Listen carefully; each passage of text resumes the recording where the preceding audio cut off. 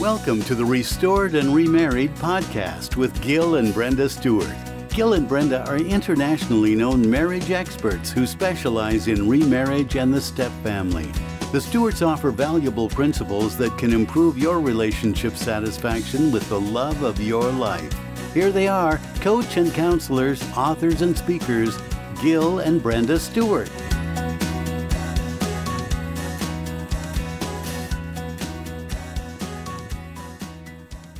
Well, hey, welcome back. Good to hear your voices out there as you are driving. I can hear you breathing. Keep your hands on the wheel. Yeah, you, especially in the traffic jam going to work. Okay, well, hey, this is Gil and Brenda Stewart. Welcome back to Restored and Remarried and all that jazz.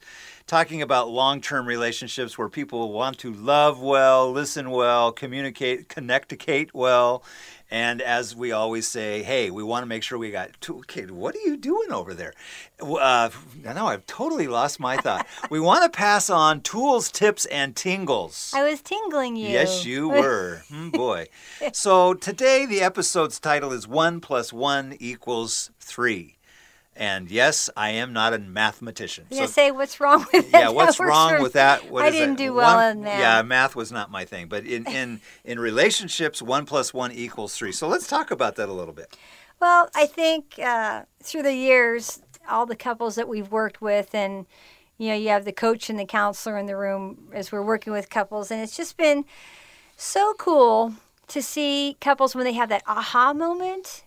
That instead of yeah, it's just been so cool, and we've through the years we've cried with people, we've laughed with people, and it just brings me so much joy when I see that aha moment that a couple gets together of how they can strengthen their relationship, how they can move forward in a positive way.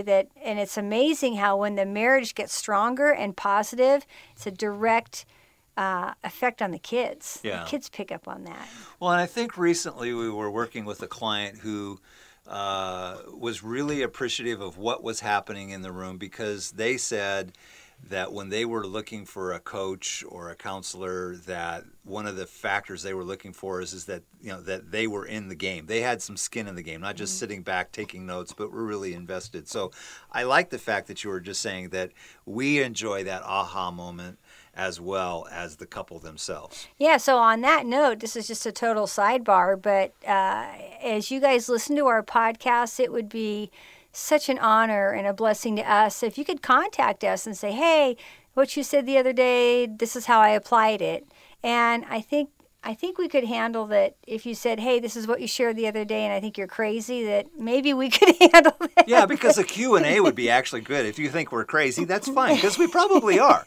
Yeah. We probably are. Because we're still growing and learning. But even back to like when we in the thing that picking up terms, when we were talking in the other two episodes about catchphrases and so forth, when couples send us, hey, we came up with a catchphrase of our own, then we feel like, hey, now that we're getting somewhere, because people are starting to put to use some of these tools, tips, and tingles at their own discretion for their own relationship. Yeah, and they're taking it to the next level that they need for their relationship, and that is just awesome. I mean, yeah, that's our goal, is to be able to equip you so you can create these things yourself and impact your own marriage without us. But that also hits me. If the equation of 1 + 1 = 3, then 1 × 1 = 1. And your point? Isn't that profound? I didn't do well in math. In the counseling world, there's this term called intersubjectivity. And it kind of sounds like something from the Twilight Zone or something, but it's not weird. Intersubjectivity, let's talk about this.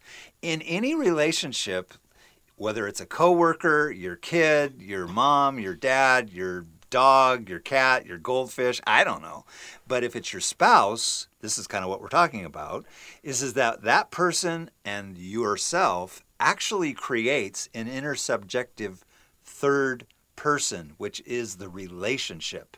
The relationship takes on a personality of its own. And that relationship can really be soaring high, or it could be down in the trenches because of what I'm bringing to it and what you're bringing to it. There creates this inner subjectivity because we're subjective people. rather than being objective and kind of going, hey, this is great. Isn't that wonderful? You just called me an ugly idiot. And you too are kind of really cute in your own way of being stupid. Yeah. But that really doesn't do anything. That's subjective. But what happens if that subjectivity starts to really start working at making the relationship the key? Not you, not me, but us. Ah, the us factor. The us factor is the intersubjectivity, because if I'm so busy protecting myself from you, we don't get an us. We don't get that intersubjectivity that brings satisfaction to us. We don't get agreement. We don't get the power that the relationship really could have. That is powerful. Yeah, and I think anything less than that. That actually makes me feel tingly when that's going on between you and I. Is like, actually, when there's that deep connection and intimacy, I think it's actually better than sex. I would agree. I think it's better than sex. I think you're right. I mean, the sex is really, I like it, but we'll talk about that later. Keep this PG. Well, we'll keep this PG. Today is, yes. So there you go. So taking the counselor's perspective, which sometimes it's like, okay, that's a big word. I like to get it down to the nitty-gritty of how do we apply that to our daily life and our relationship now. So as we work with couples, it's been so cool to introduce this and to be able to say, okay, we're going to name your marriage. We want you to name your marriage. And people are looking at us like, what? So here's how we set it up. So typically it happens when the couple that we're either coaching or counseling are in a place of adversity. I mean, things are not going well. It's heated. Sure. And their emotions are on the edge and it's tight. So I says, hold on, turn the page, different story. I'm going to do something really different. And basically we change the environment and ask them this question. When was a time in your relationship, early on or later on or whatever, where it was just fabulous, it was fun, you were laughing, you were connecting? What was the place? What was the time? What was the name? Where were you? Give it some context. Be totally subjective of what was going on between the two of you. Where were you when that was really going on? And if you can, make sure that it brings laughter to your face, that it's whimsical, and it actually makes you burst out laughing. Yeah. So I wanted to share some of the names. The reason why we do all that, before you share all the names, is that when you're in those tight spots and you say this name, you look at each other, and instead of being, rah, I'm ticked at you, you kind of go, hold on a second, that was a beautiful moment, and you start laughing. Even in the hardest of times, most couples, when they say their name of what they name their marriage, usually helps change the momentum of the conversation. Right. So, for example, one of the first couples we worked with, we just ended up naming the default name of their marriage as Fred.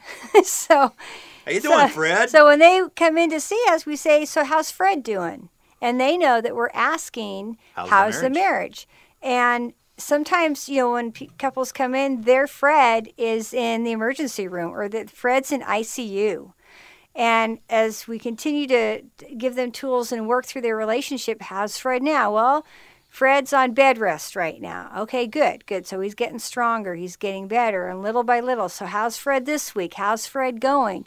And they've realized that, like you were saying, Gil, in the middle of a conflict, they can stop for a moment and somebody, doesn't matter who, somebody says, how's Fred doing at this very moment? Yeah. And is Fred hurting? Because we're both contributing to Fred's well-being.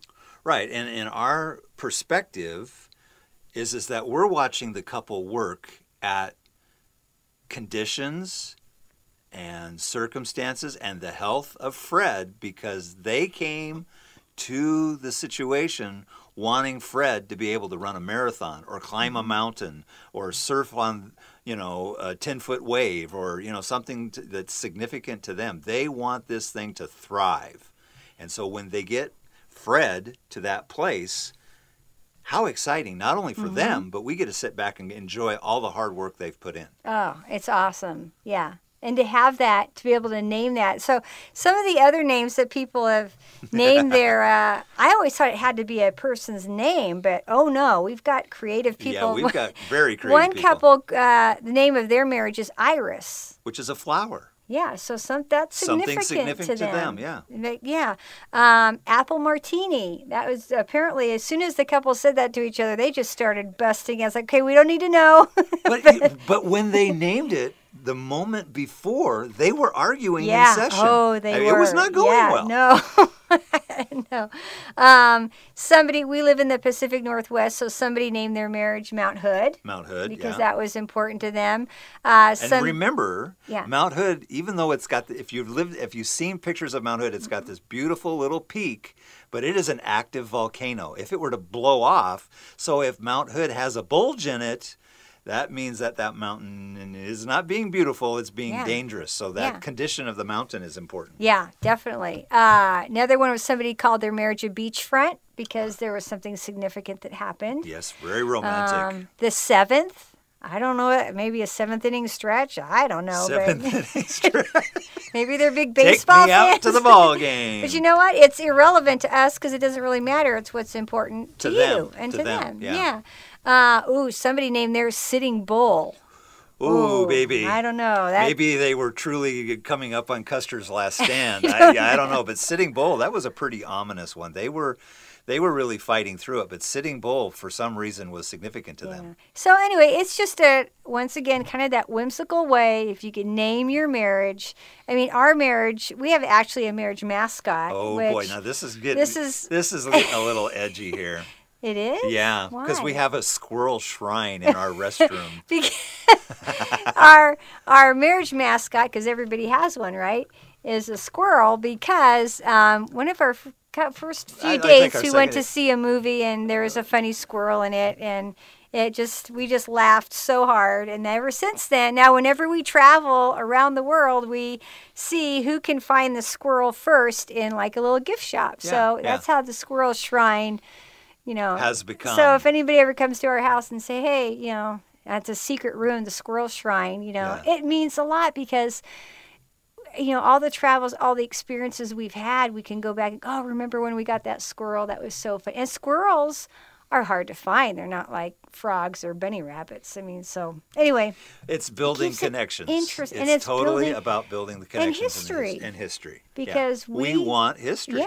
Yeah. Especially as time passes on. That's what makes that intersubjectivity stronger. Yes. It's those little things that build up into cables of connections. And we need those, especially, and something like this is for any marriage. It's not just remarriage, but I think especially in a remarriage because we have so much vying for our time and attention, especially if we still have kids in the home, that how can we continue to protect our marriage and be whimsical about it and fun and build those connections are so important. Yeah. You're right. Yeah.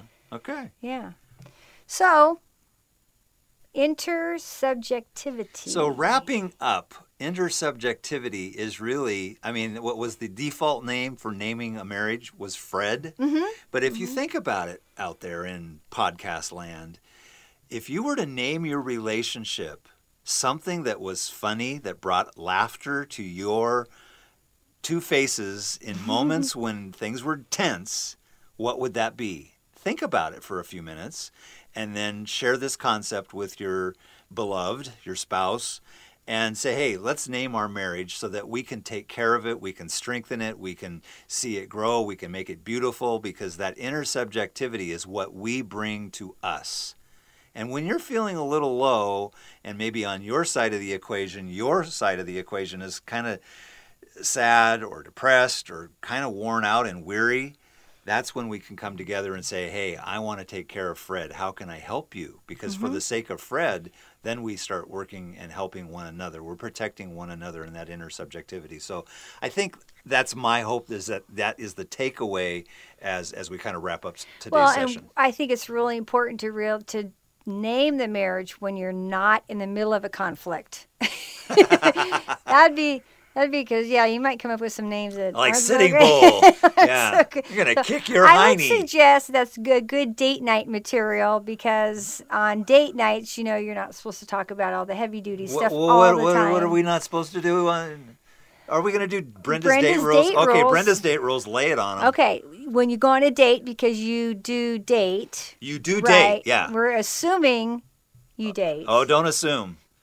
If Well- you're not dating, if you're listening to We'll this come and and you're not find dating, you. we'll come find you and Brenda going to kick your hiney. So when you go on a date, Okay, tell us the date you rules. cannot talk about the kids, Okay. okay, money, Okay. the in-laws, Uh-huh. the ex-laws, The ex-laws. the outlaws, The outlaws. the job. Okay. Yeah, so it's like, So what else what's is left there? to talk about? Well, name your marriage. And Okay. we're going to be sharing a lot of other fun things you can talk about on a date because it's amazing when you go out to dinner nowadays and you just look around at the other couples, in a restaurant, how many of them are not taking care of Fred because they're on their phone. They're not even or looking they're at not- each other. Yeah. Yeah. Don't be one of those couples, please. Don't do that. Yeah. Yeah. Be out there with it. Out there with what? The fact that you love each other.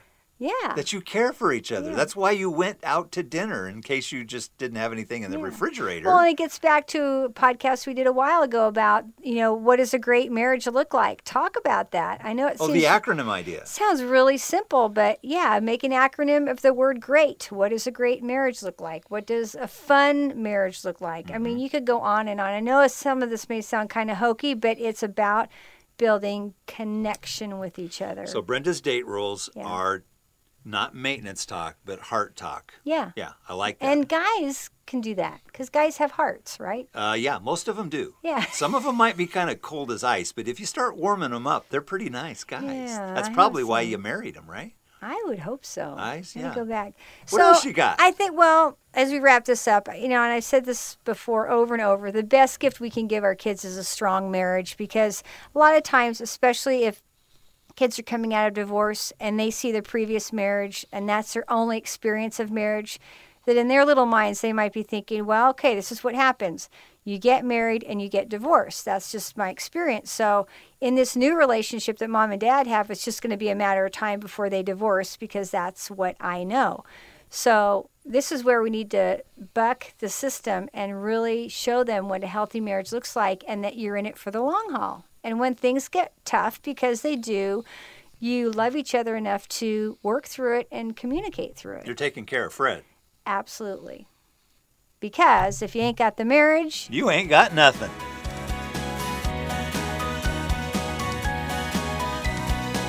You've been listening to Gil and Brenda Stewart with the Restored and Remarried podcast.